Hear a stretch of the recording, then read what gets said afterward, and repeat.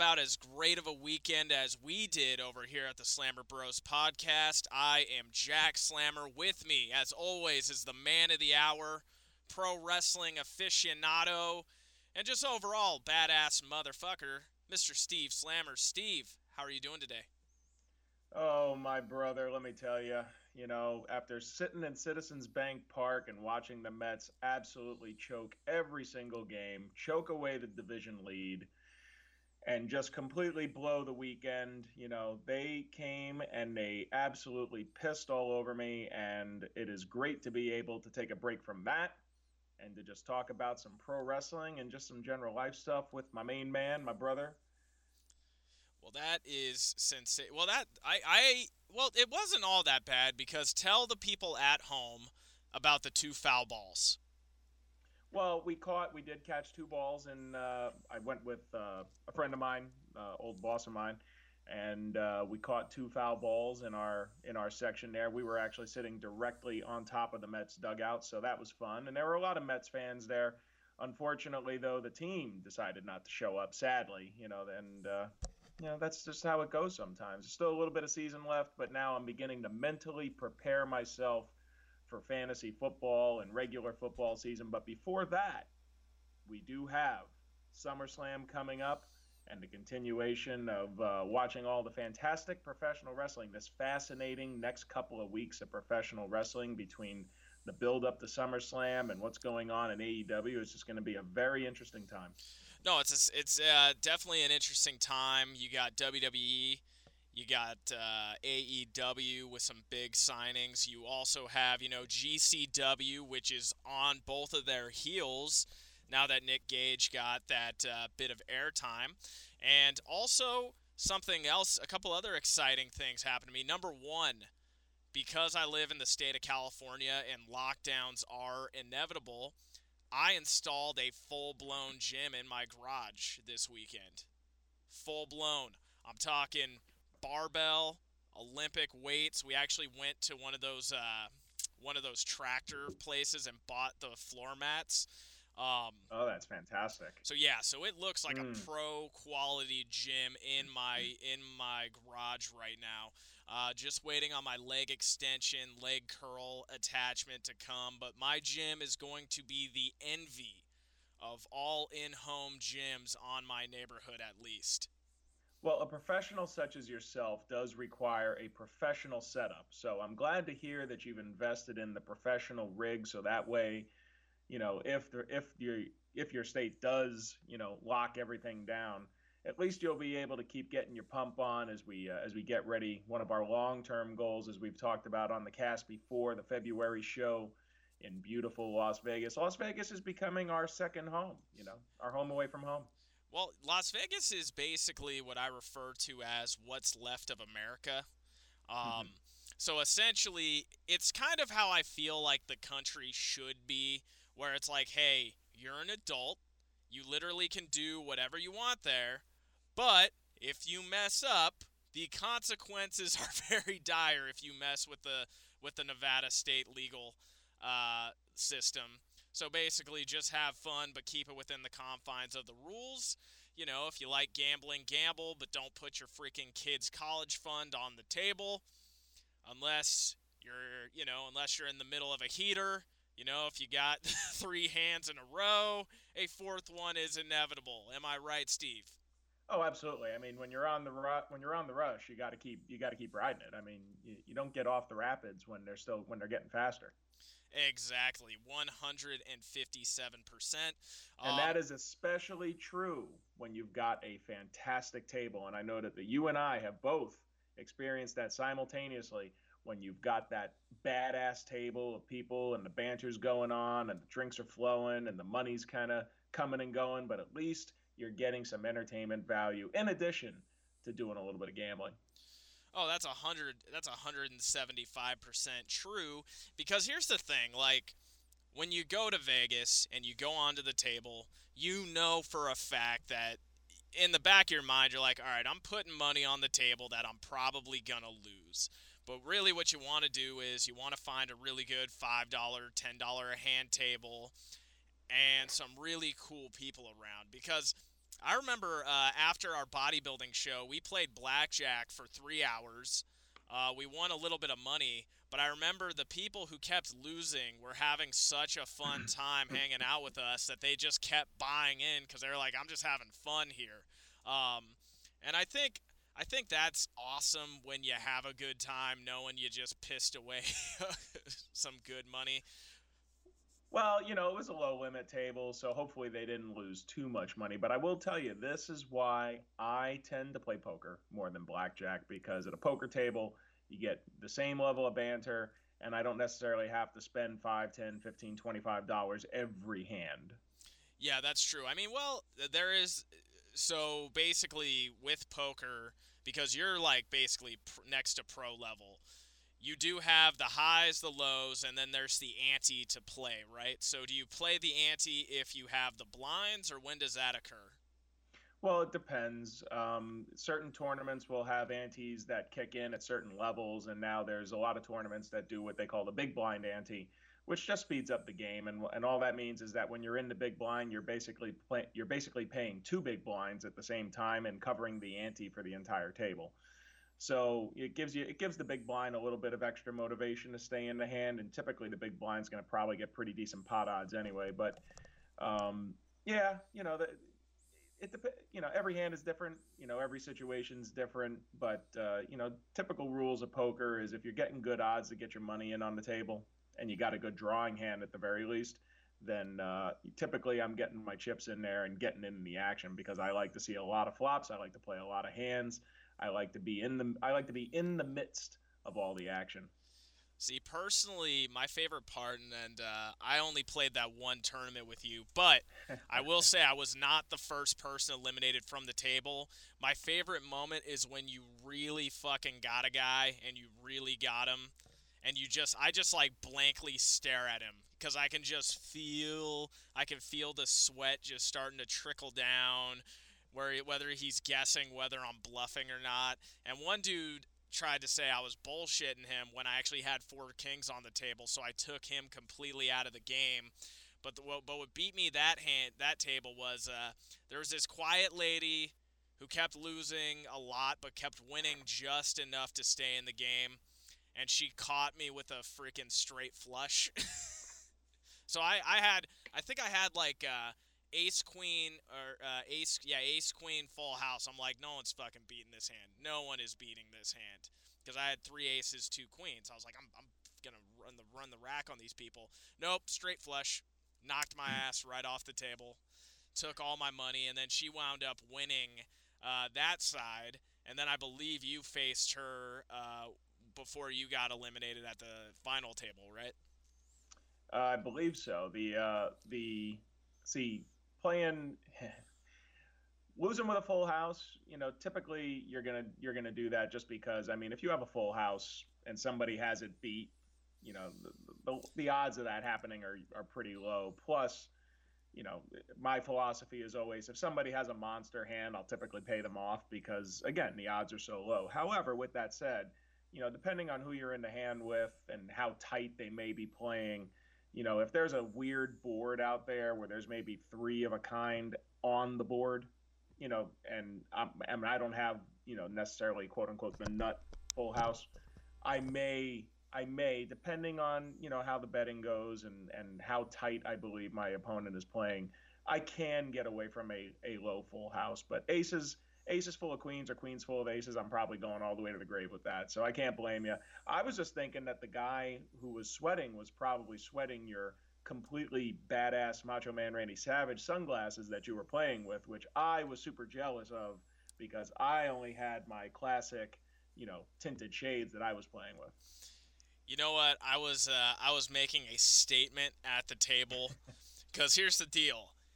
I always tell people this: if you don't know what you're doing, either don't do it or look like you know what you're doing or try Fake your it best. until you make it. Fake either don't play or pretend you're like a fucking World Series champion just there for a couple of pickup games. Like it's one or the other. So I was just like, all right, what's really gonna get these people? And then when I pulled the shades down just to give somebody the 1,000-yard stare as they were making like a big choice, that's when it's like, oh, I got this motherfucker. But anyways, all right, before we get into the pro wrestling portion, the bodybuilding community lost an IFBB pro today. His name was John Meadows. He went by the Mountain Dog on YouTube. Helped out a ton of people. Gave great information for people who were both enhanced and unenhanced, and he left us at a very young age. I want to say he was barely past the age of 50.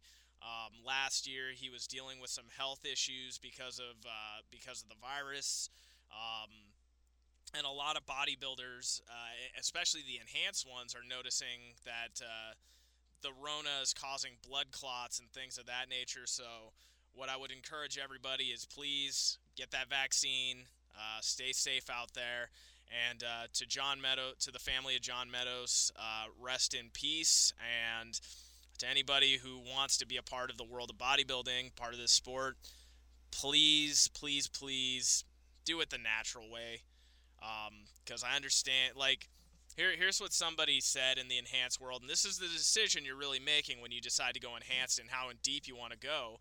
A quote that I heard somebody say was, we're leaving 10 years of memories behind just so that, not just for, but so that we could have a platform that we wouldn't have gotten otherwise. So what I would ask is 50 to 100,000 extra Instagram followers really worth 10 years of your life that you're not going to get with people? So I take it on myself as somebody who trains athletes and people to tell you, do it the natural way. Don't get enhanced. And if you do decide to get enhanced, HRT under the guidance of a doctor if you need it. That's all I'm going to say. And Steve, is there anything else you'd like to add to that before we get to the Smackdown review, good sir? Well, I'll just echo what you said, and certainly our condolences go out to his family, Mr. Meadows, John Meadows. You were more aware of him and more involved with him, I should say. Yeah. And a sad last couple of days. We talked about the passing of Bobby Eaton on our last show, and now in the wrestling community, and now this in the bodybuilding community. And to your point, everyone has to take care of themselves, whether it's with what's going on in the world right now, or what you decide to put into your body or not put into your body, and everyone has to make the right choices for themselves. But it's a funny thing, because when I started getting into this and finally getting fit and getting the body you always wanted, that was when a lot of my female friends started telling me, well, dad bods are back in. And I'm like, well, that's just fucking great, right? I finally decided to get into shape, and now all the women are saying, no, it's dad bods. But aside from that, the guy, Mr. Meadows, a loss to the community, a loss to his, obviously, for his family, and our condolences go out to him. And with that said, on to some happier topics, hopefully. Definitely some happier topics. Well, I mean, we are reviewing WWE, modern day wrestling, so there's going to be some ups, going to be some downs. I will start off by saying this. Last week, so the Smackdown before last week's Smackdown, we came to the conclusion in various degrees that Finn Balor had essentially gotten neutered live on TV.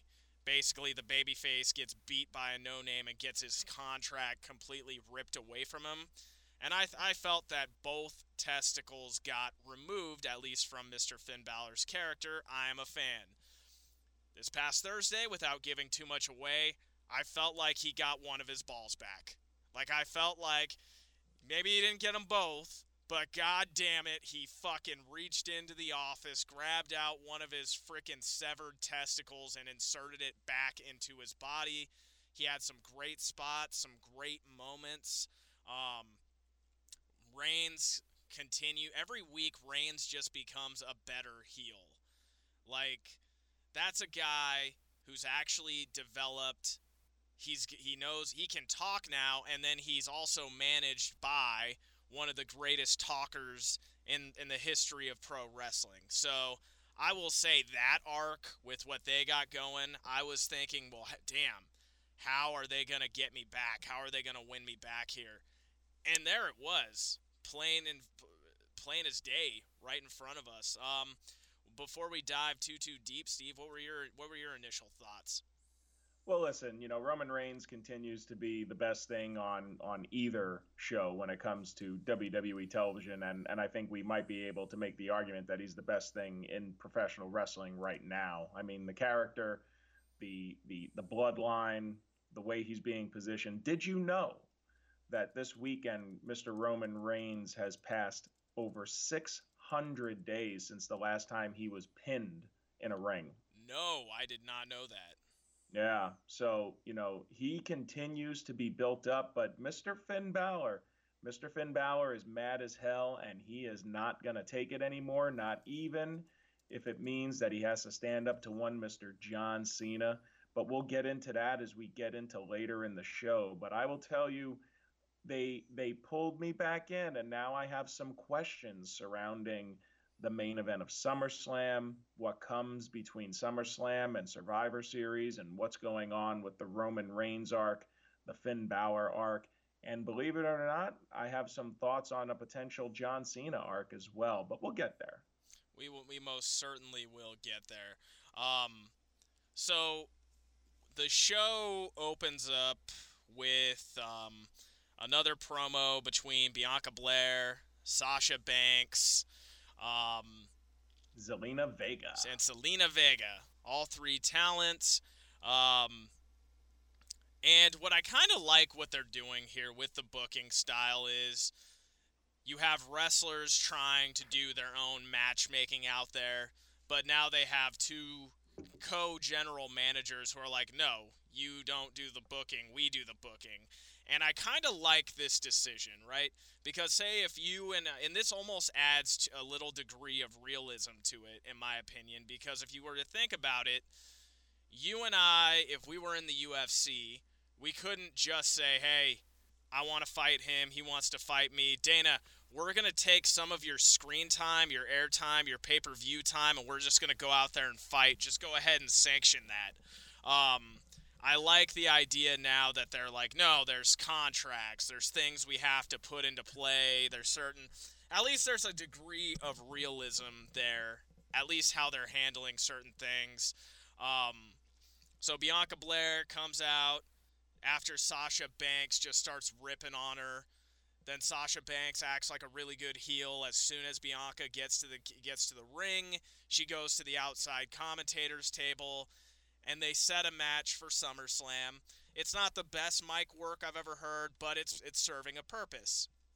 Then Selena Vega comes out, like, what the hell? I've been here this whole time. You can't just come here and take what's mine, which is a title shot.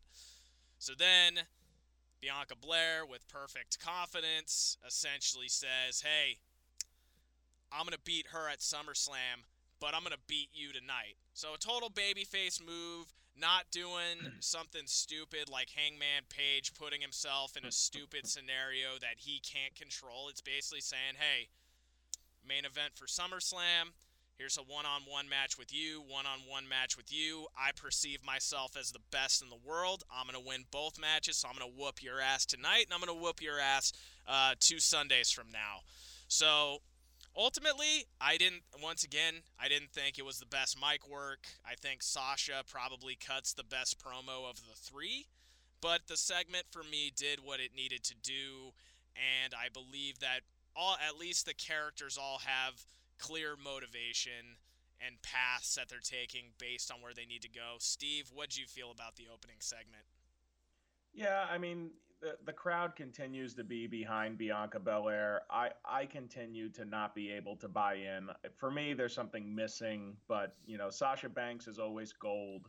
And candidly, I think they're missing an opportunity here with Zelina Vega. I mean, she came back to the company, she had some momentum, but she much like we were talking about with the Nikki Cross situation over on Raw, Zelina Vega feels like the third wheel here.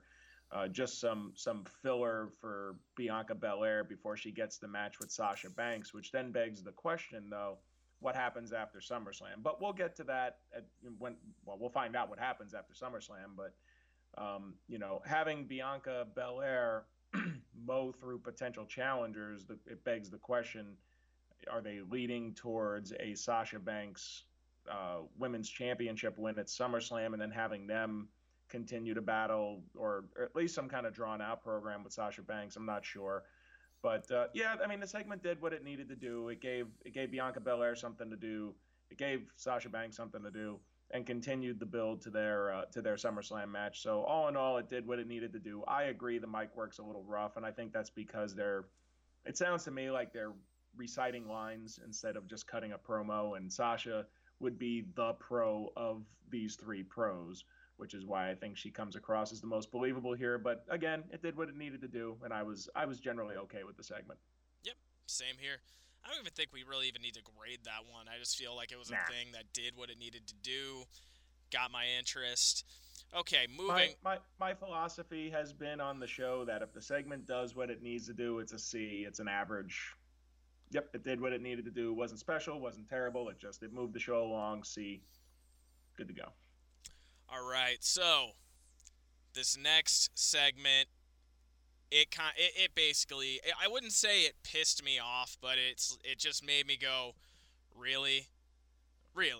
So, am I living deja vu all over again? Because you and I always talk about 50-50 booking and how it makes it hard for anybody to stand out or get over.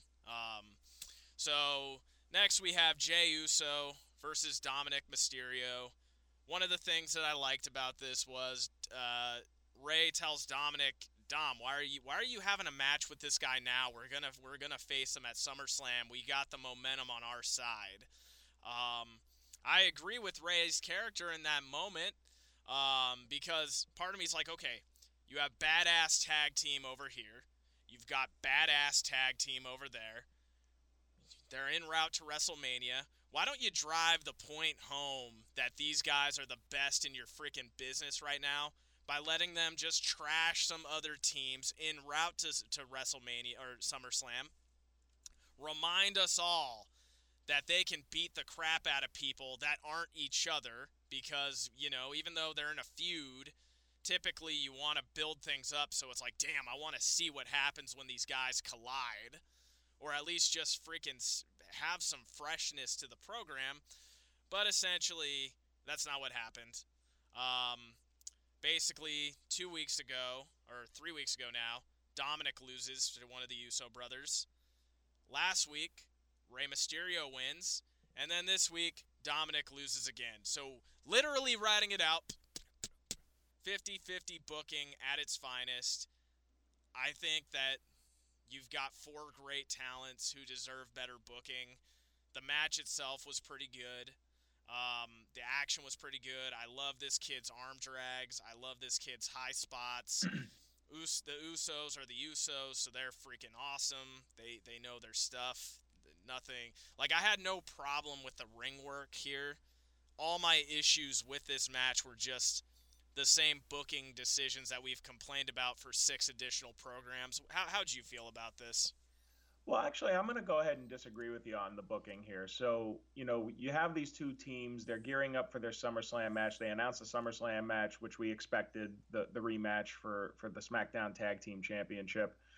And they're killing time with each other without actually having a tag team match. So, in my mind, Rey Mysterio being the living legend, the veteran pro, the former world heavyweight champion, him winning his match makes sense. Dominic being the young green rookie, losing both of his matches, that also makes sense to me. So they're having them kill time with each other. And in this case, I would be a little hypocritical if I was asking them to bring in other teams, because as we talked about in the previous segment, when you've got a Zelina Vega where they're just mowing through her to give the SmackDown Women's Champion something to do. Now instead of having to mow through like the Viking Raiders or the Street Profits who returned on the show or whatever, they're having them kill time with each other. I kind of like that in this case. I don't necessarily view it as 50-50 booking in the respect that Dominic being the weak link of the team, which he should be at this juncture in his career, losing the matches, having Ray being able to win. You're not having one team like if Dom and Ray were winning all their singles matches, then I would automatically assume that the Usos are retaining at SummerSlam.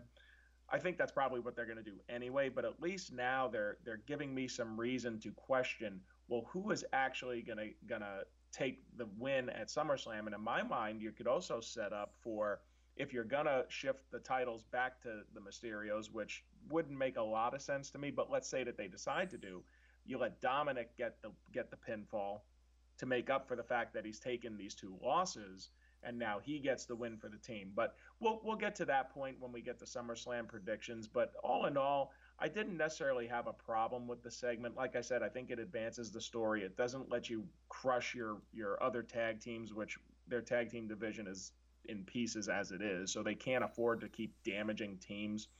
It advanced the story. The match itself was pretty good, and in this case, I would give it a C plus if I have to grade it, because again, the C is it advanced the story. The plus is for the quality of the match. That's just my opinion.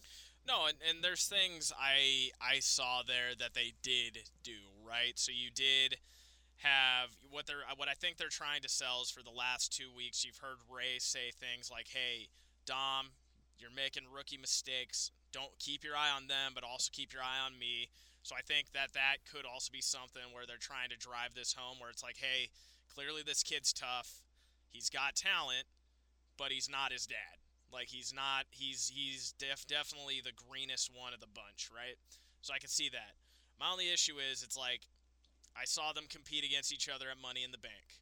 Then I saw them again at 3 Smackdowns in a row in some various pattern of one another. I just think at some point what you could do to keep things fresh, because last week was kind of perfect. Dom used their move against them. He got over in a weird way with the whole using his legs as leverage for the pinfall. I'm talking about the 2 Smackdowns ago for the finish between Ray and the other Uso brother. So what I'm thinking now is I'm like, okay, if your tag team division is already in shambles, we know we're at least going to get the Usos versus the Mysterios for 1 or 2 more pay-per-views because you got the 2 top tag teams going head-to-head with each other. I think you just feed them both either in singles competitions with members of other tag teams so you don't bury them all together, or you just show them beating another team to just show them growing in terms of chemistry with one another, that, hey, they learned from their mistakes, they're badass, they got a real shot at beating the Usos. That's from my perspective of this whole thing, because when you got to take a little bit of a break, and then, hey, after they win, you have the Usos come out, now you guys fight, have a little skirmish. For me, I wanted to go D+, but because you are correct, it did move the story further. I was just of the mindset that we could move the story forward, but do it in a way where it's fresh and we're not just seeing a combination of the same matches each week. And I'll turn it back over to you. Well, look, I mean, if I was booking it, I wouldn't have had either team wrestle at all. Yeah, I would have had them announce the SmackDown Tag Team Championship match, and then you have like your Kayla Braxton be backstage and interview Dom and Ray, and then have them cut a promo about how they're going to retake the titles. Or if you feel the need to have the Mysterios in action, here's a great opportunity, and I know we don't do this anymore, but this is why it works, to have them beat up on an enhancement tag team that's not part of your main tag team division. You get 2 local job guys to come in, and you give them a little showcase where, Dom can show what he does and Ray can do the veteran spots. But they don't do that anymore, and this is the way that they decided to go. Like I said, not the way that I would have done it. I would have just not had them wrestle at all this week. And for anyone who would think that, they had like a 9 or 10 minute long, it was a pretty decent length match. Well, they could have taken some of that time and given it to the segment we're going to talk about in a minute, which is where it probably should have gone. But again, I think we generally agree it advanced the storyline that they have going. Probably not the way that either of us would have done it, but it did what it needed to do. Absolutely. So I want you to set the stage for the next segment that you were mentioning there. Well, they shit all over the Intercontinental Championship again. What? I want to hear you say that one more time before I go to the intro. What did they do again? They completely shit on the Intercontinental Championship again. Yes, they did. And what is mine, and your favorite championship title of all time? The Intercontinental Championship. Absolutely. Because it used to stand for it was the working wrestlers championship. It was the one that had the best matches. It was the one where you and I could probably recite the title history from the beginning, probably through the mid 2000s. Correct. Um, Basically, the belt used to go to the guy who may not have been the biggest draw of the company, but was one of the best workers in the company. So yeah, it was basically best technical wrestler would get that belt. yeah, That's what or it your used to be. stepping stone to the world title in the case of somebody like the Ultimate Warrior. But yes, or even Macho Man Randy Savage, in which case it was both, or 100%. Bret Hart. So yeah, it was twofold. It was either the working man's title or it was a stepping stone for the United States Championship. And was this even a title fight, or I believe was it one of those matches where it's like, hey, No, this this this was was a championship contenders match. so a champions contenders match, but they gave us a great ending though, right, Steven? Like they gave us an ending that was definitive, that clearly put one guy over. Oh wait, no. It ended in disqualification in the dumbest possible way possible. Well, it was awful. You get a cheap DQ finish, but that DQ finish came after what, in my opinion, was a particularly ugly sequence where Nakamura goes for the GTS, the go to sleep, the fireman's carry Yep. into the knee strike to the face. He hits him with the knee, but then he follows up and completely misses with a head kick. I mean, it looked like it went directly over his head. He goes to pin the commander Aziz, the former Dabakato, whatever his name was, then yanks him out of the ring, and then this fetish that they have with Nakamura's personal guitarist, where he gets up on the ring and he starts wailing the Nakamura theme on the guitar. I don't know what the hell they're doing here, other than the fact that in my opinion, they're clearly setting up Nakamura to take the Intercontinental title.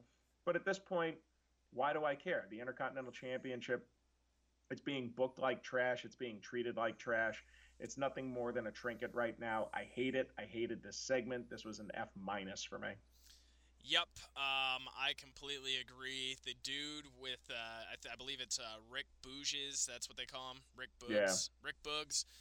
Not my cup of tea with the guitar. I like Shinsuke. I just think he needs to get rid of this ass clown and go back to having quality matches again. I Um, love Nakamura. yep, I love Nakamura as well. Apollo Cruz is not a bad worker. I just don't see the fit with him and his new manager right now. It just doesn't work. The pairing doesn't do anything for me. It makes me think of the Dark Order on AEW, where it's like, hey, we got nothing for you and nothing for you. All right, let's just put you together and like put a title on you, right?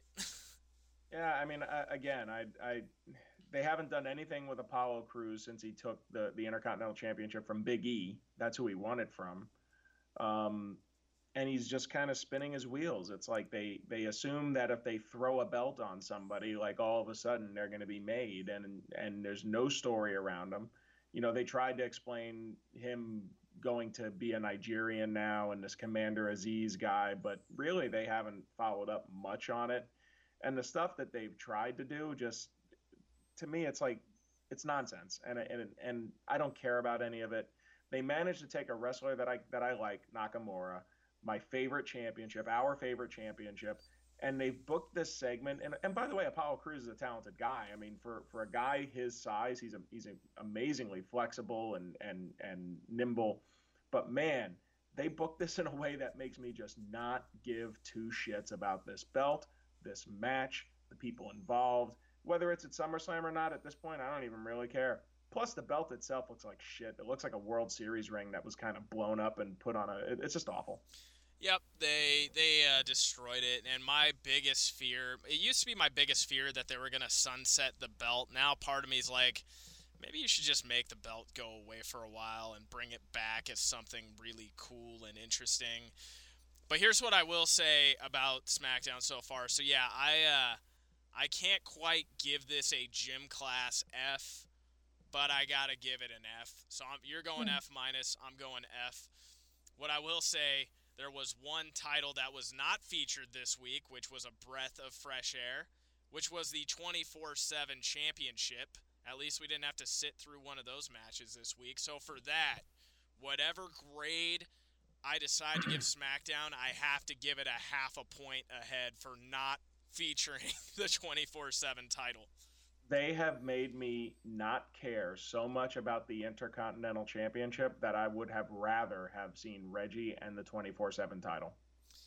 So what you're feeling is it would have been better to just see them showcase a belt that you don't give two fucks about, as opposed to destroying something that means so much to you. No. Well, kind of. See, they're clearly doing something with Reggie. I may not like it. Yeah. I may think it's stupid, but at least they're doing something with Reggie, and the 24/7 championship is a part of that. They haven't done shit with Apollo Crews since he won the title from Big E. He's just been kind of there. Some shows he doesn't even show up. Some shows he doesn't even get an entrance. He's the Intercontinental freaking champion. Yeah. The Intercontinental Championship headlined SummerSlam 92. Yes, it did. Yes, it did. Here, I don't know. I mean, this feels like it's going to be a SmackDown championship match versus something that even appears with the SummerSlam card, and that's sad to me because it's awful. Yep, a once great, meaningful title belt is being treated like a fucking Cracker Jack toy. But I will say, there was a segment that happened after this match, which was fantastic. I think that whoever wrote this next segment, or if Paul Heyman just I think you just hit the nail on the head. Or if Paul Heyman just ad-libbed this, somebody must have been listening to us, because was that not something that you and I had said where it's like, hey, well, I guess now if I want to be the CEO of Microsoft, I just got to beat the crap out of the CEO and sign his contract at the right time. He had a great line delivery, and one of our complaints throughout everything was, hey, what's happening with Big E? Why is Big E not being featured after Money in the Bank? And was Big E's like shit-eating grin and smile as he held up the Money in the Bank title, was that not a freaking great reveal? And then I loved how Heyman was just totally weirded out, played it ultra natural on his way back in. I loved that moment. I was like, finally you did something meaningful with Big E that could allude to something. You know, I think it did what it needed to do, and then Heyman frickin' just did the Heyman and frickin' knocked it out of the park. How did you feel about this segment? Yeah, I mean, I could watch Paul Heyman cut a promo all day, so, this was good.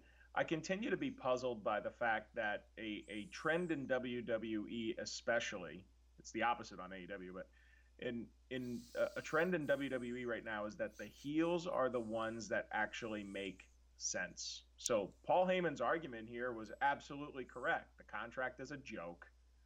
John Cena should not be facing Roman Reigns at SummerSlam, and the fact that WWE management is behind this is ridiculous. I totally agree. I should not be agreeing with the heel manager of the heel Universal Champion, but and also, I gotta admit, Heyman at right before the Big E reveal, Heyman telling Kayla Braxton that she's used to hearing "I'm not in the mood." That got a chuckle out of me. That was a little brutal there, but the only thing I didn't like about the Big E tease was that I could have done without the really over the top facials and giggling. I thought that was a little too much, because he's basically threatening the manager of the Universal Champion. I could have stood for him to be just a little bit more serious there. But aside from that, it's good to see that they're keeping Big E in the orbit of the Universal Champion. And I think what we're going to talk about as we go to the later segment is that there's different levels of orbit around Roman Reigns right now. And obviously you have John Cena because he's the immediate. You have Finn Balor in that next orbit, and they're keeping Big E. He's outside of those two levels, but he's in the orbit of the Universal Champion. That's exactly where you need him, because he does hold the contract. And then the last thing I'm going to say about this, though, babyfaces holding the Money in the Bank contract doesn't really work for me as a general rule. It's a gimmick that's really conducive to heels that are going to take advantage of vulnerable babyface champions. And honestly, the best babyface Money in the Bank holders have really, challenged in advance. They've let it be known. The perfect example in my mind was Rob Van Dam challenging John Cena when he had it all the way back in 2005 when they were doing the ECW One Night Stand show. But, like I said, the segment, to me, minor criticisms aside about the over-the-top facials, this was absolutely, and my other criticism about the fact that the heel manager should not be making sense. Not that much sense from a logic and a legal perspective, but overall, I liked it. Like I said, I can listen to Paul Heyman all day. This was an A- for me just because of the facials were a little too much. What's very interesting to me here is that, first off, just to answer it, the reason why those work for me is because that's on character for Big E. Like, if another person did it, not so much, but that just seemed that those expressions seemed on brand for him. So real quick, though, I don't disagree with that point. Are those the facials of the next Universal Champion? Probably not. No. It shouldn't be. Do either? Okay. Let me follow up question. But continue. If Big E, let's say he cashes in and he wins it, do you honestly think they're gonna let him hold that belt any longer than one pay-per-view? Well, here's what I'm going to tell you about that. We just established on our last show that Roman Reigns has been the Universal Champion for almost a year, and we established on this show that he hasn't been pinned in 600 days. If they allow Big E to pin him and then they have Big E drop it back to him a pay-per-view later, every single person on that writing staff should be fucking fired. 100%. I mean, that would probably be the thing that would actually put Big E over. Besides, the match isn't with Roman Reigns. The match is with Bobby Lashley based on what he did to Kofi Kingston. Correct. Reigns is heading in a different direction. He's going to have Finn Balor, a possible showdown with The Rock, depending on what you believe. But this is not to disrespect Big E. The person who's going to beat Roman Reigns is going to be bigger than Big E. Yes, correct. And I also think that it could be a misdirect where they could be like, hey, well, why isn't he going after Bobby Lashley to almost make us think that he's thinking Cena, or not Cena, Reigns, and then he pulls the switcheroo and then he goes after Lashley. Well, and honestly, I'd rather see Lashley versus Big E than Roman Reigns versus Big E, if it was me. Yeah, no, I think it's going to be a great match. Plus, it makes sense. What Lashley did to Kofi, that would actually be motivation for that match to happen, more than the belt, more than the strap itself.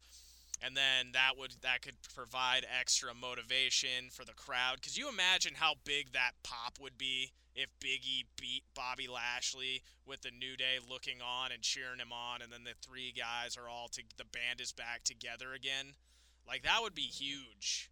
A huge pop. So I agree with you. Yeah, absolutely. I mean, the crowd likes E. I think he's been misused, and him having the contract is a boon for him. They just can't fuck it up. Okay, now, historically speaking, it's always been the reverse of the problem that they have right now. Normally, they would have a lot of baby faces. The babyface champion would get the belt. And then they would have no freaking heels to work with them. That's what happened with Ultimate Warrior. That's what happened with Stone Cold Steve Austin in his first run.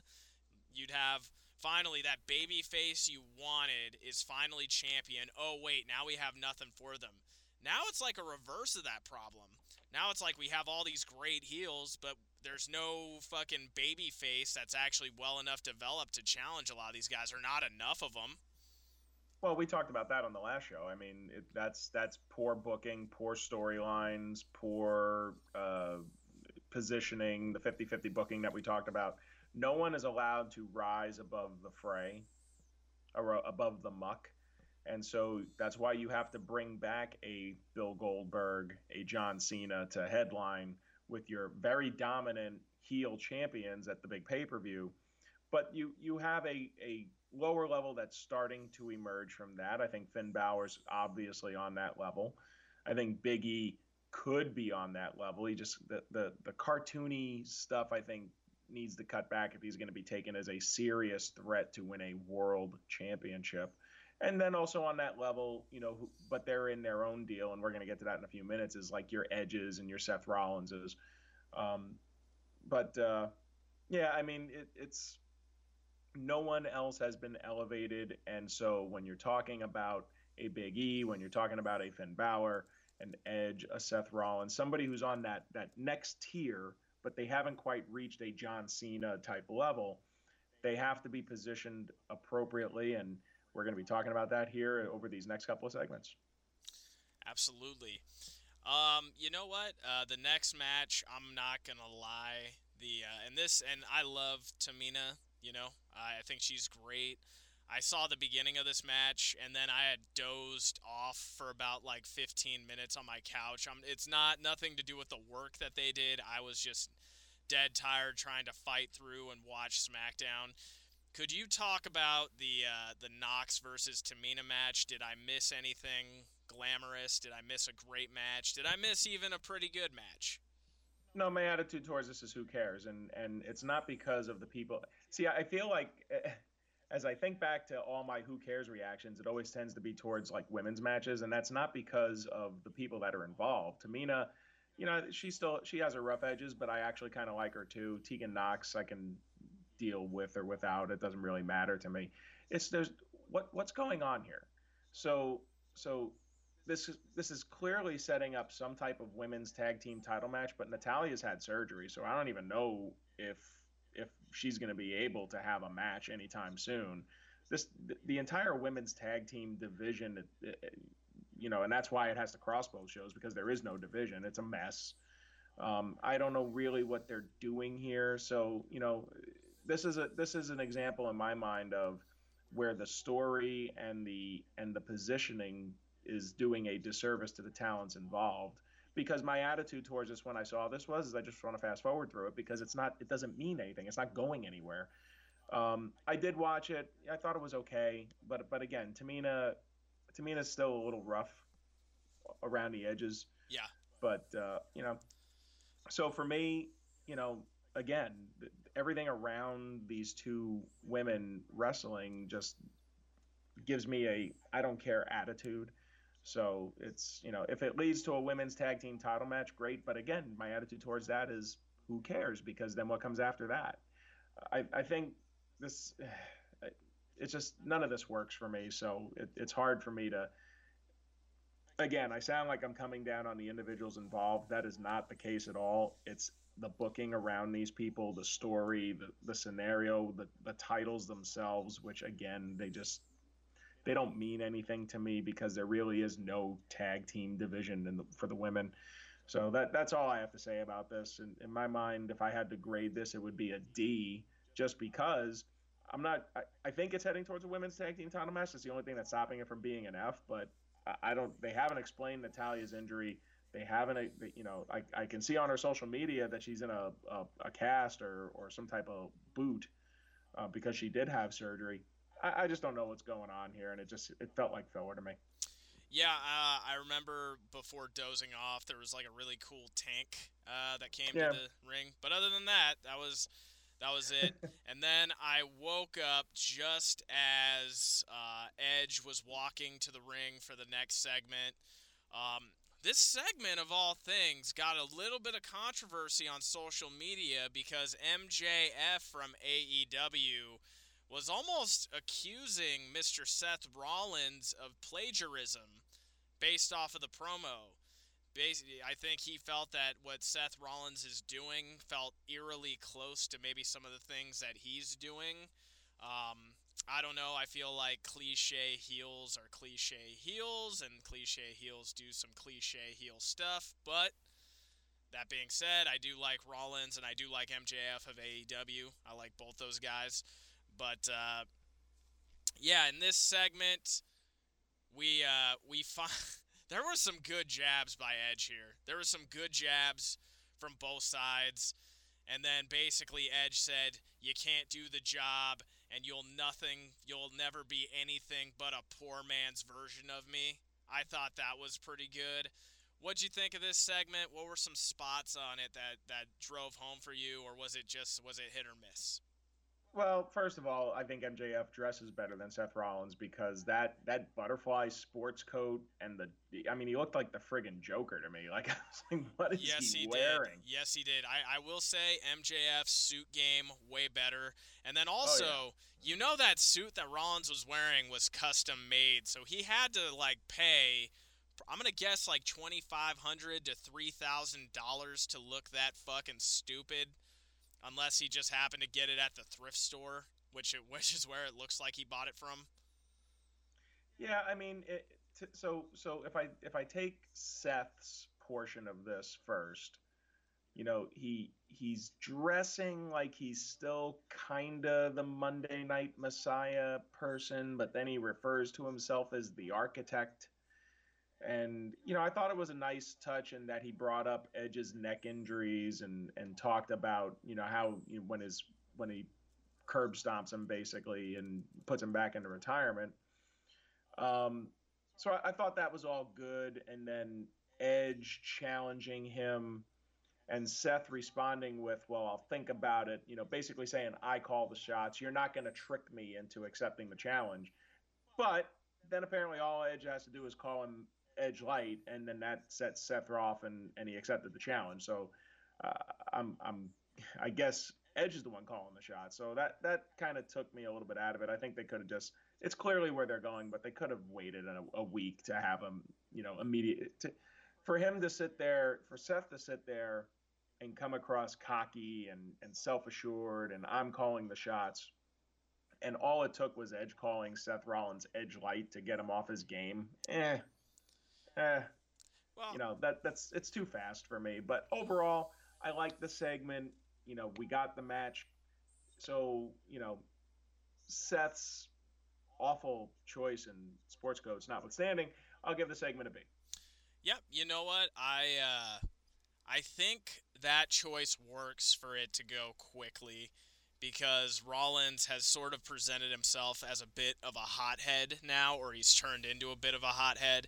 And clearly, what they've done a great job with this, with the current heat, is the fact that it is very well established that Edge, or that Seth Rollins feels like Edge cut in front of him and cut in line ahead of him. And now you go into, you're just a poor version of Edge. Beautiful, brought it out of him. I'm gonna go A minus. Boy, poor Seth Rollins between Edge stealing his title match and everyone asking where his wife is. It's a bad time to be Seth Rollins. It is definitely a bad time to be Seth. Definitely a horrible time to be Seth Rollins. All right, this next match, I am going to admit that as soon as the Well, intros came in, the Street Profits versus the Dirty Dogs. Well, hang on. Hang on. You skipped over something. What did I skip? The Kayla Braxton backstage segment with Finn Balor. Oh, please explain that segment. So she had a very quick, but it was a very interesting backstage segment with Finn Balor where he basically said, "I'm going to take care of Baron Corbin. I'm going to teach him respect." And then he ends by saying he has a bone to pick with John Cena. And I thought that was so when you talked about him getting one of his balls back at the beginning of this episode, in my mind, if he did not address the John Cena piece, he was never gonna get anything back. The fact that he immediately, my concern is they were gonna get to Finn Balor versus Baron Corbin at SummerSlam. Thank God that's not happening because as we're gonna find out later, that was quick and decisive, and that's it. Yeah. They're not going back to that. We ain't going back. With that said, though, him calling out John Cena, very interesting. So, you know, that was an important piece because it actually sets up what happens later during the Finn Balor Baron Corbin match. But we'll get to the Street Profits and the Dirty Dogs.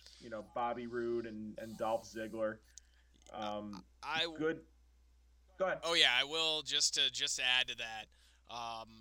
That Finn Balor I think he had the exact right tone, the exact right response, which is, on one hand, I got this freaking idiot who just smashed my freaking head in, and then I got this other idiot who comes in and signs the freaking contract. So he addresses both of them, the situation. And I will say, man, Finn looks like he's been hitting the gym before he got back. Like, he looks way more defined than I think I've seen him in a while. Looks like he put on a good solid 10 pounds. Clearly he's a naturally built guy. But, dude, Finn is looking jacked, man. Like, he is looking like he wants to look like he belongs in the heavyweight division, and I got to give him props for that, because that kind of a transformation, especially when you're on the road and in the lifestyle that is pro wrestling, which is a lot of cardio, just speaking from a fitness perspective, I got to tip the hat to him. He definitely is taking this role, this character, this opportunity very seriously, and it shows with his physique, so I just have to give him some credit for that. Yeah, I want his abs, man. Dude, those abs. He's got the best abs in the business, man. Yeah, dude. I was like, wait a minute, that guy is cut up, because that's always my thing, because I understand that psychologically these guys want to look as big as possible, and as when the first rule is, when you put on size, abs are the first thing to go. And I mean, you're still gonna have them if you're bulking correctly, but they ain't looking stage ready. I'll tell you that much right now. Like right now, on stage I was 165. My abs were fantastic. I was told I had the best abs on stage. I'm 186 right now. I still got my 8-pack, but it looks like it's behind something. It ain't a chiseled 8-pack.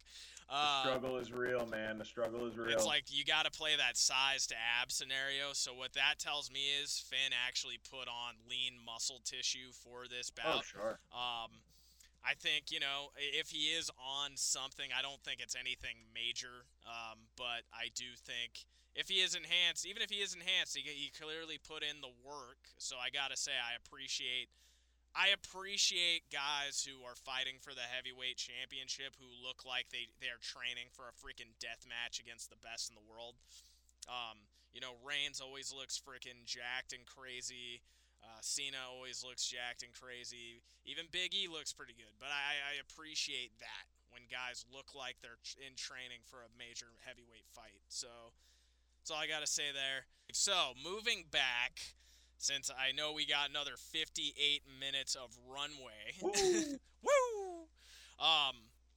Why is it, do you feel, because it's a recurring theme that we discuss, instead of just beating the crap out of some development guys, otherwise known as jobbers, because they're technically brought in to do a job, which is to lose to your talent. Why do they not allow jobbers anymore? I have my theories. What are your theories? Well, I think it's Kerry. I think that stopped around the Monday Night Wars in the late 90s when they stopped having job matches. And I think the other part of it is their roster, the number of talent that they have under contract is so massive. Why would you pay to bring in, independent folks? I mean, I know that they do for tryout matches, but those usually happen on dark matches, television tapings. They become so bloated that it just doesn't make sense for them to do that. So, but in my mind, if you're going to do that, you can have your regular enhancement talent. I mean, back in the 90s, they had, the Brooklyn Brawler, for example, Steve Lombardi. Barry Horowitz before he got his push. There were always these recurring talents that usually did the job, and they were good people to do the job. Plus, I think a lot of the enhancement talent on the indies right now either gets gobbled up into developmental contracts in NXT, or they're over in AEW, or some of them go to Impact or Japan. So there really isn't you're going to take somebody from GCW. I mean, do you trust them? I mean, I think that's part of it too. So Uh, I think that there's a variety of reasons. I just think it's a shame because a lot of these stories could be advanced without overexposing your talent if we had the ability to do showcase matches and save the actual confrontation between the name talents for bigger shows and championship matches and the big pay-per-views. Yeah, you basically hit the nail on the head. That's exactly what I think it is. I just think it's a dollar and cents thing, especially now when you have a Nick Khan type guy in the back. But this has been happening for a long time to your extent, to your point. It's like, hey, if I've got all these guys I'm paying for this week who are just freaking collecting money to go get a suntan, why would I bring in a job guy for that when I can just bring in one of these guys I'm paying a couple grand a week to freaking come in and lose, right? Yeah, I think there's a thought behind you can't have a show filled with that. Like back in the day, Monday Night Raw was, Razor Ramon versus Job Guy, interview segment, Shawn Michaels versus Job Guy, interview segment, main event between two guys who you actually recognized. You can't do a whole show like that. And I think the concern is that if you have talent like that, you might lose a quarter hour rating or something like that. But I think that there's a role for that to play in protecting your talent, again, not overexposing them.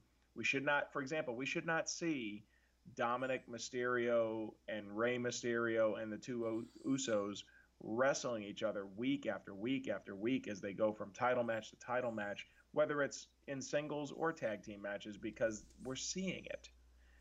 So if I saw, like, I would have been great to see Ray and Dominic, beat up on a local, quote unquote heel tag team, have a little showcase match, or just not wrestle at all. But I think that that's really the big problem, and I think that's why again you have this problem with your talent just being overexposed, which is crazy considering the number of talent that they have under contract right now, recent releases notwithstanding. Yep, completely understand, completely agree with you there. Now, next match on the list. We're actually almost done with our SmackDown review. We are getting way, way faster at this because you can't have a review that's longer than the show itself, right? So I think we're doing pretty good here. Next up on the list, Bianca Belair and Selena Vega. Why don't you talk us through this match? Did it meet or exceed the bar? Did it add to the story at all? Or was it just high level filler? C. It did what it needed to do. It gave Bianca Belair something to do. It's for whatever reason Bianca Belair just does not click with me. Sasha Banks absolutely clicks with me. I'm a Zelina Vega fan, but I think they've lost an opportunity with her since she came back. Under a WWE contract. This match did what it needed to do. Gave Bianca something to do. Advanced the storyline to the title match at SummerSlam. The action itself was fine, but I didn't feel it was anything special. And anything involving that long hair of Bianca Belair, I don't know. I know a lot of people like it. She clearly gets good reactions from the crowd. It's definitely me, not her. But with that said, it was fine. It was what it was. It was a C to me. Yeah, that's my thing with Bianca Belair. Also, I think she's a great talent. I think she probably hits with me a little bit better than she hits with you, even though I'm not somebody who thinks she's spectacular, but I do think she's pretty good. She wears the title well. Um, I just see that long ass hair, and I'm like, wouldn't a girl just grab it and just start freaking throwing, like, ragdolling you with it? Like, if she was Choke her with it. choke her with it. She's competing against someone like a Nia Jax or one of those types of girls. Like, I could totally foresee, like, a freaking, what Hulk did to Loki in the first Avengers movie with that thing. Just. Do you think a woman with that kind of hair is going to be competing in UFC? Oh, hell no. No. No, it's ridiculous. It, So I shouldn't see it. I know it's her gimmick. It's stuff like that. Like They it actually just have doesn't work for me. rules against that in the UFC. Like, if you had that, I'm sure Sure. the athletic commission would be like, "Hey, you either got to lop that off or you got to do something with it, but you can't fight like that." If Uh, your own hair is a tripping hazard, it's too long. 155% with you there. All right. Main event time. This I loved. I loved the whole damn thing, front to back, left to right. Dear God, it did. Like, first, we see Finn Balor go to a different level in the promo. Now, we get to see this crazy bastard get to go into a new level in the ring, and I absolutely loved how he just beat the ever-living shit out of Baron Corbin. Baron Corbin gets some offense, but nothing meaningful, kicks the ever-loving shit out of him, and then we'll go into the next segment, but goddamn, this is where he grabbed his freaking ball back. He had both testicles removed. This week he got one of them back, and if they play this right next week, I think they can get it back. And I think if they play this storyline just right, not only will he be the third wheel in that triple threat match, not only will he be the mosquito. Anytime the person who's off in a triple threat match, by the way, folks, I call them the mosquito. The person who's like just there to ruin some spots, to break some pins, get in a little offense, but you know they're not going to win. If they play this right, he is a viable threat to both guys. Both Reigns and Cena. Finn Balor versus Baron Corbin, for me as the viewer, I know they may have had some missteps, it may not have been perfect, but goddamn, with what it needed to do for Finn Balor, when we asked that question, how is he going to come back from this? Well, son of a bitch, they did it. Match was great. Finn went next level. Fucking beat Baron's ass like he was a freaking job guy. This is my first A+. I give it an A+. What do you think, Steve? Yeah, so I'm going to tell you right now. This was easily the highlight of the show.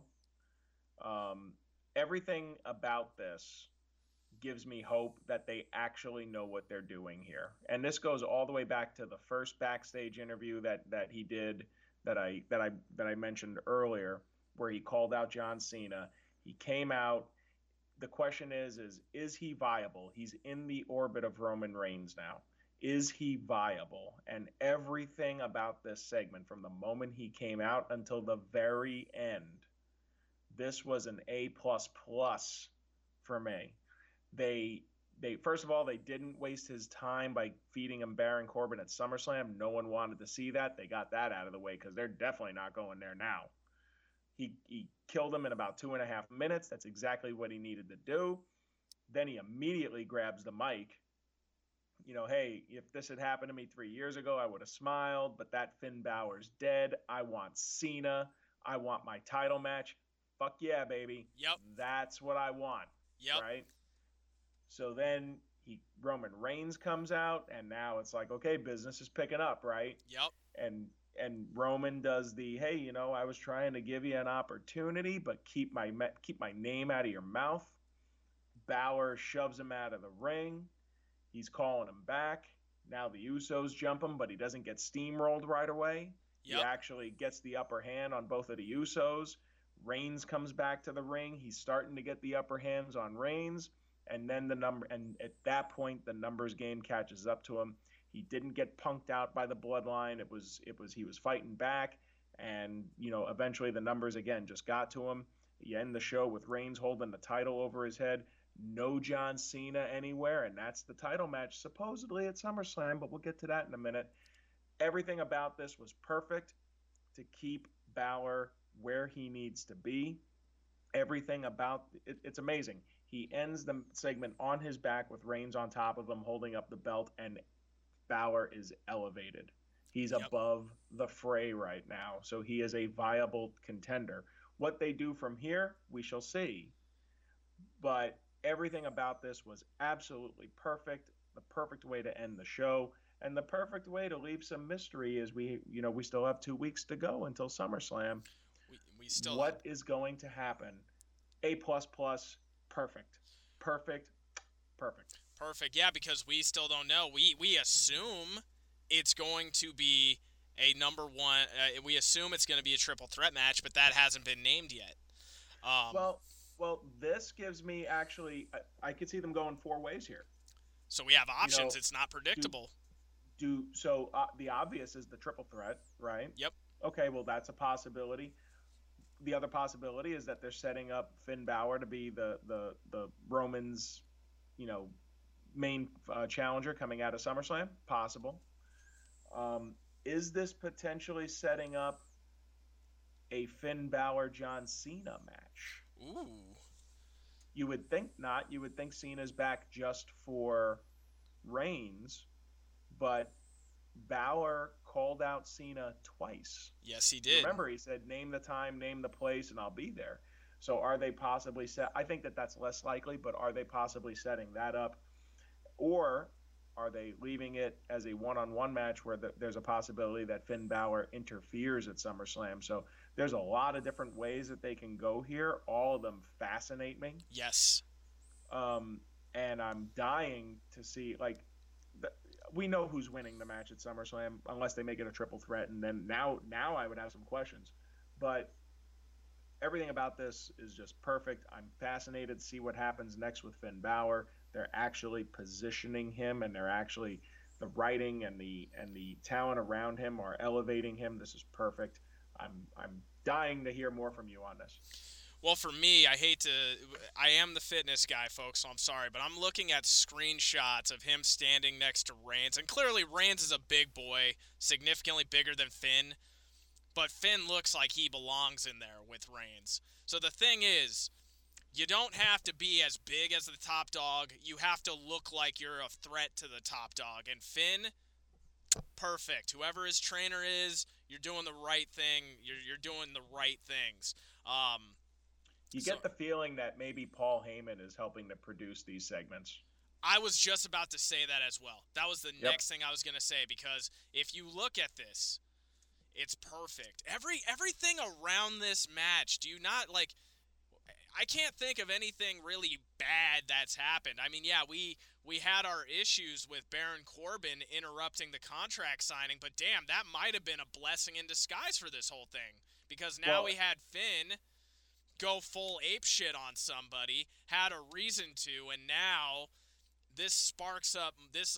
It fed fuel to the fire. So you and I had referred to that as the Vietnam sequence of Full Metal Jacket, but now I'm thinking, goddamn, I'm thinking it's like one of those sequences in a movie where at the time you're like, okay, what does this have to do with anything? But then once that final moment clicks, it's like, oh, that all made sense. It's like those little Pulp Fiction like nuggets. Okay, it's like, hey, this isn't bad, but what's it got to do with anything? And then swing it around, boom, you got money. And I agree with you, bro. Like, Paul Heyman has to have his name somewhere on this. And in all honesty, just let Paul Heyman handle more responsibilities backstage. Have him do Usos, Mysterios as well. Have him do Bianca. You know what? Make Paul Heyman the executive producer of SmackDown and just let him just give it to him and run. But yeah, I agree with you. It's eerie that you had told me that, because that was my next thing. Heyman is all over this. Heyman is all over this.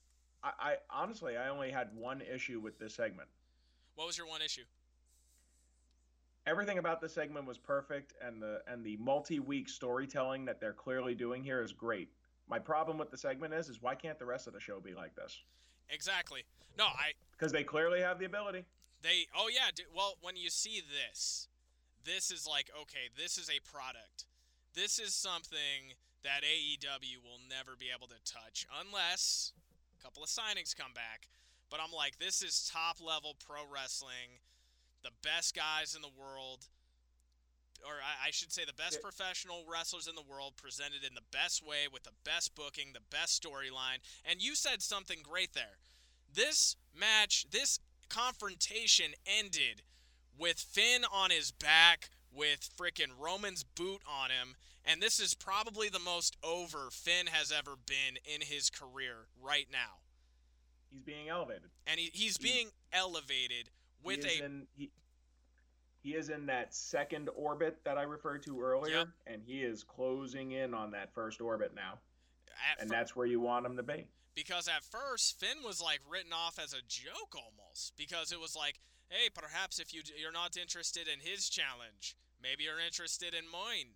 And then Roman, That's a good Finn Balor impression. I like that. yeah, thanks, man. Then Roman accepts, and now I can't help but feel like the Reigns character is gonna be like, oh fuck, man, this guy's kind of dangerous. Like, what the fuck?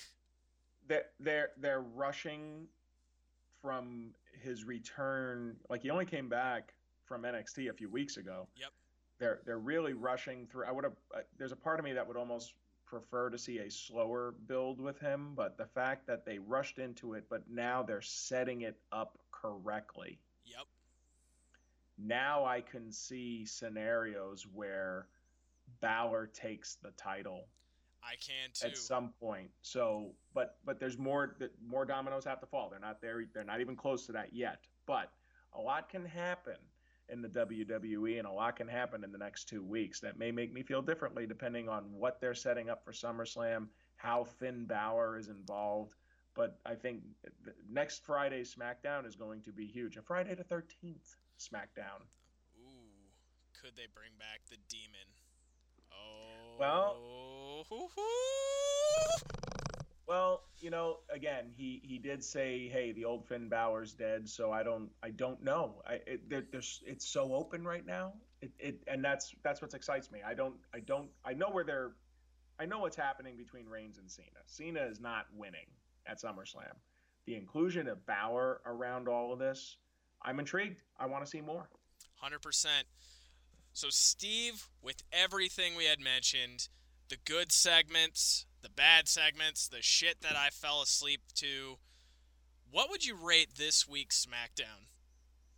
Well, I mean, let me just do a stream of consciousness here. If we talk about the pros of the show, continuing the build to SummerSlam, that's good. Paul Heyman and Roman Reigns are friggin' gold. Roman Reigns is the best in the business right now. I Yep. don't care what's going on Raw. I don't care what's going on in NXT, and I don't care what's going on in AEW. There is no one on the level of Roman Reigns right now. Seth Rollins and Edge continuing their build. The crowd loves them. Some Bianca Belair. Big E is still in that orbit. They're keeping him in there. And Finn Balor was amazing. So all positives. The only real negative is what's going on with the Intercontinental Championship. But I'm going to tell you, overall, a amazing compared to what we've seen edition of SmackDown. If I had to grade it, I would grade it a B plus. B plus.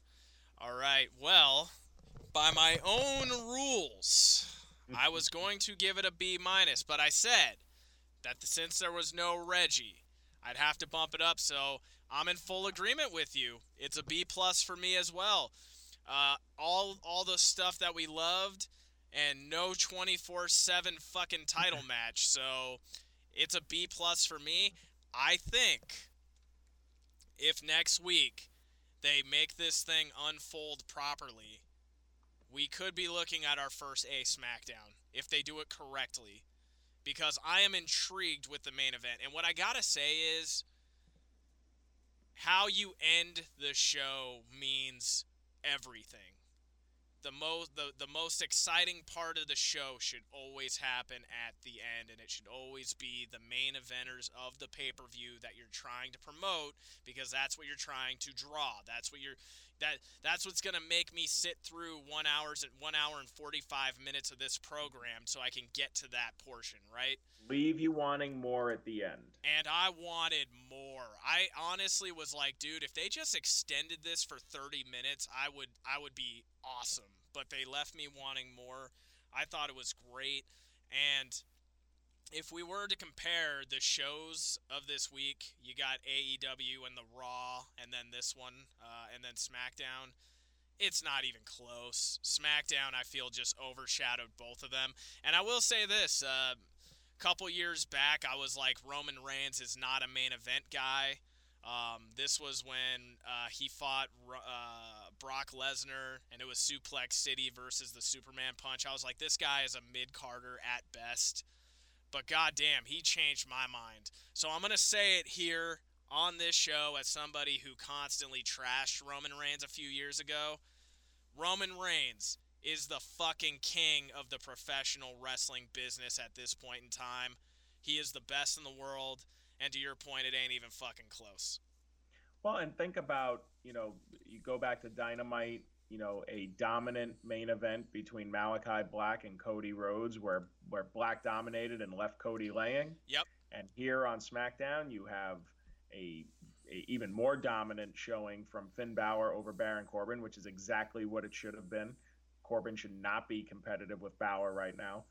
And you leave Balor laying in the ring. In both cases, I'm dying to see what the follow-up is, and that's what you have to do. You have to create some intrigue and not have it be so predictable. Strong shows, though, all week. Raw was a better show than the previous Raw. Dynamite was better than the previous Dynamite on the strength of the main event.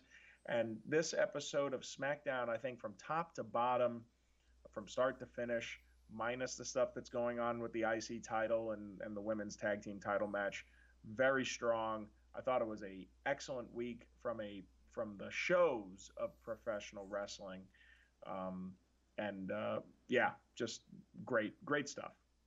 Great stuff all around, and I think it's time to bring this show home because I feel like this has been our best show thus far.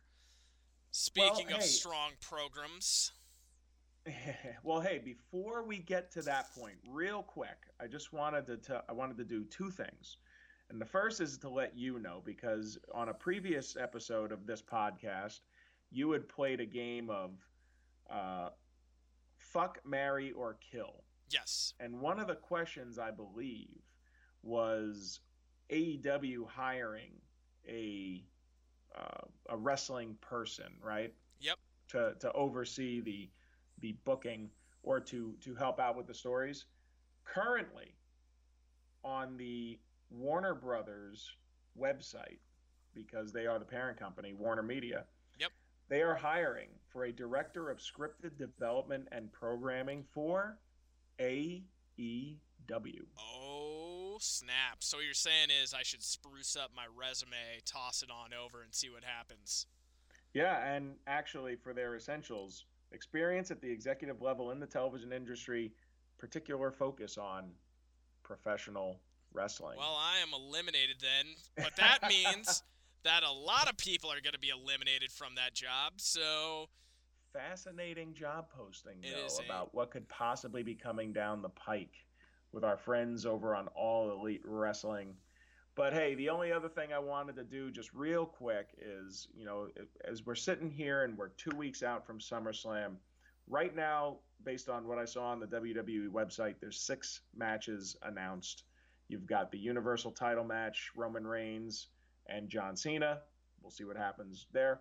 The World Championship match between Bobby Lashley and Goldberg. The triple threat, Nikki Cross for the Raw Women's Championship, Nikki Cross versus Charlotte Flair versus Rhea Ripley. The SmackDown Women's Championship we talked about, Bianca Belair and Sasha Banks. The SmackDown Tag Team Championship, the Usos and the Mysterios, and Edge and Seth Rollins. And then we think what we're going to get, Styles and Omos versus Orton and Riddle for the Raw Tag titles. I feel like we're heading towards a Sheamus Damian Priest showdown for the United States title. I think it's clear we're going to get Drew McIntyre and Jinder Mahal. So that leaves us with 9 total matches. Whether or not they do something with Apollo Crews and Shinsuke Nakamura, like I said, I really don't care at this point. So I was sitting back and I was thinking to myself, well, who's a significant talent right now who doesn't have a dance partner, meaning a match, at SummerSlam? You got Finn Balor. He doesn't have a match, but they're doing something with him. Yep. Big E does not have a match. Big E does not have a match. Big E, very, very interesting. So I'm intrigued, and they haven't really set Big E up for anything. So a lot of interesting stuff going on. I think the only other name that I can think of that doesn't really have a match right now might be Kevin Owens. Yeah. But they're really, I'm not sure what they're doing with him right now. I think they're kind of shuffling some story with him, but I think our SummerSlam card is almost set at this point. Finn Balor currently not having a match really interests me. I think we agree they're probably going to stick him in the If Main he's event. not if he's not in the match, he's going to be involved in some way. Um, Fascinating card. I'm looking forward to us doing some previews on that one. But Oh, like I said, I was thinking we will definitely do a full preview show oh before yeah, SummerSlam. That is we definitely going might to have happen. to we might have to do an instant reaction following the Ooh. show, Well, since we will be there live in beautiful Las Vegas. well, But with that, sir, I'll turn it back over to you. well, here is what's going to happen since our TikTok page is picking up traction at a pretty fast rate. So what we're actually going to do is at the end, before and after every match, we're going to give our predictions and our immediate reactions on our TikTok page. So that is what's going to happen there.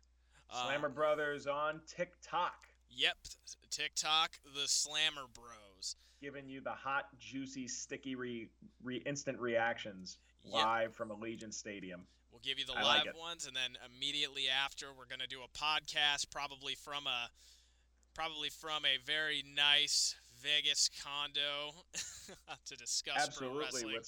with some adult beverages in hand, so that we can break it down accordingly. Break it down accordingly with the immediate reaction as it happens as two wrestling fans who are there. Will we give full analysis, or will we be victims of the moment? That will be an exciting one. And what's going to be very interesting is because us as people who watch on the TV, I'm going to let you know right now, when I'm watching this live, I'm going to be cheering my freaking head off. And as long as they don't do anything stupid, cartoony, looking at you, Alexa Bliss, not going to be very many boos from me, because I haven't got to see live wrestling in about 15 years, since I was a freshman in high school.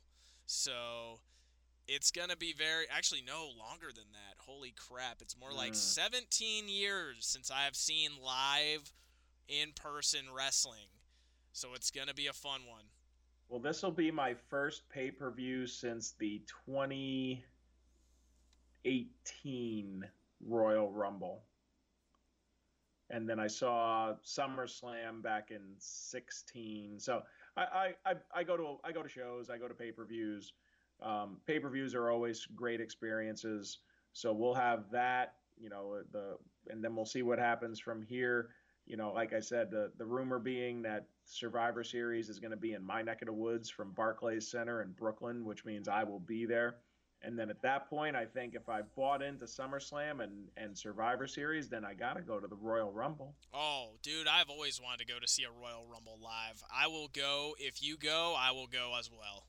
Well, we're going, and I'm going to tell you right now, for yourself and for anyone else out there, I know most wrestling fans are fans of the Royal Rumble. It is a freaking fantastic thing to see live. I'm telling you right now, the crowd is always fun. The countdowns are awesome. And even sitting through both a men and a women's Royal Rumble, it just does not get old, because it's just constantly coming at you. And honestly, with the quality of the announce teams these days, I'd almost rather see it without the announce team. So it's great. I'm looking forward to it. I'm looking forward to seeing you, brother, out there in Las Vegas and hanging out at SummerSlam. And then we'll talk about what's upcoming with respect to the big pay-per-view offerings from the World Wrestling Entertainment Group, and what the involvement of the Slammer Brothers are going to be with as we get ready for the long journey here to WrestleMania season. It's definitely going to be interesting. That is for sure. But if the people at home, well, I mean, before we get to that part, people are going to miss us between podcasts, because we only give them 3 a week. So when they can't hear you on Twitch, Steven, where can they find you on social media?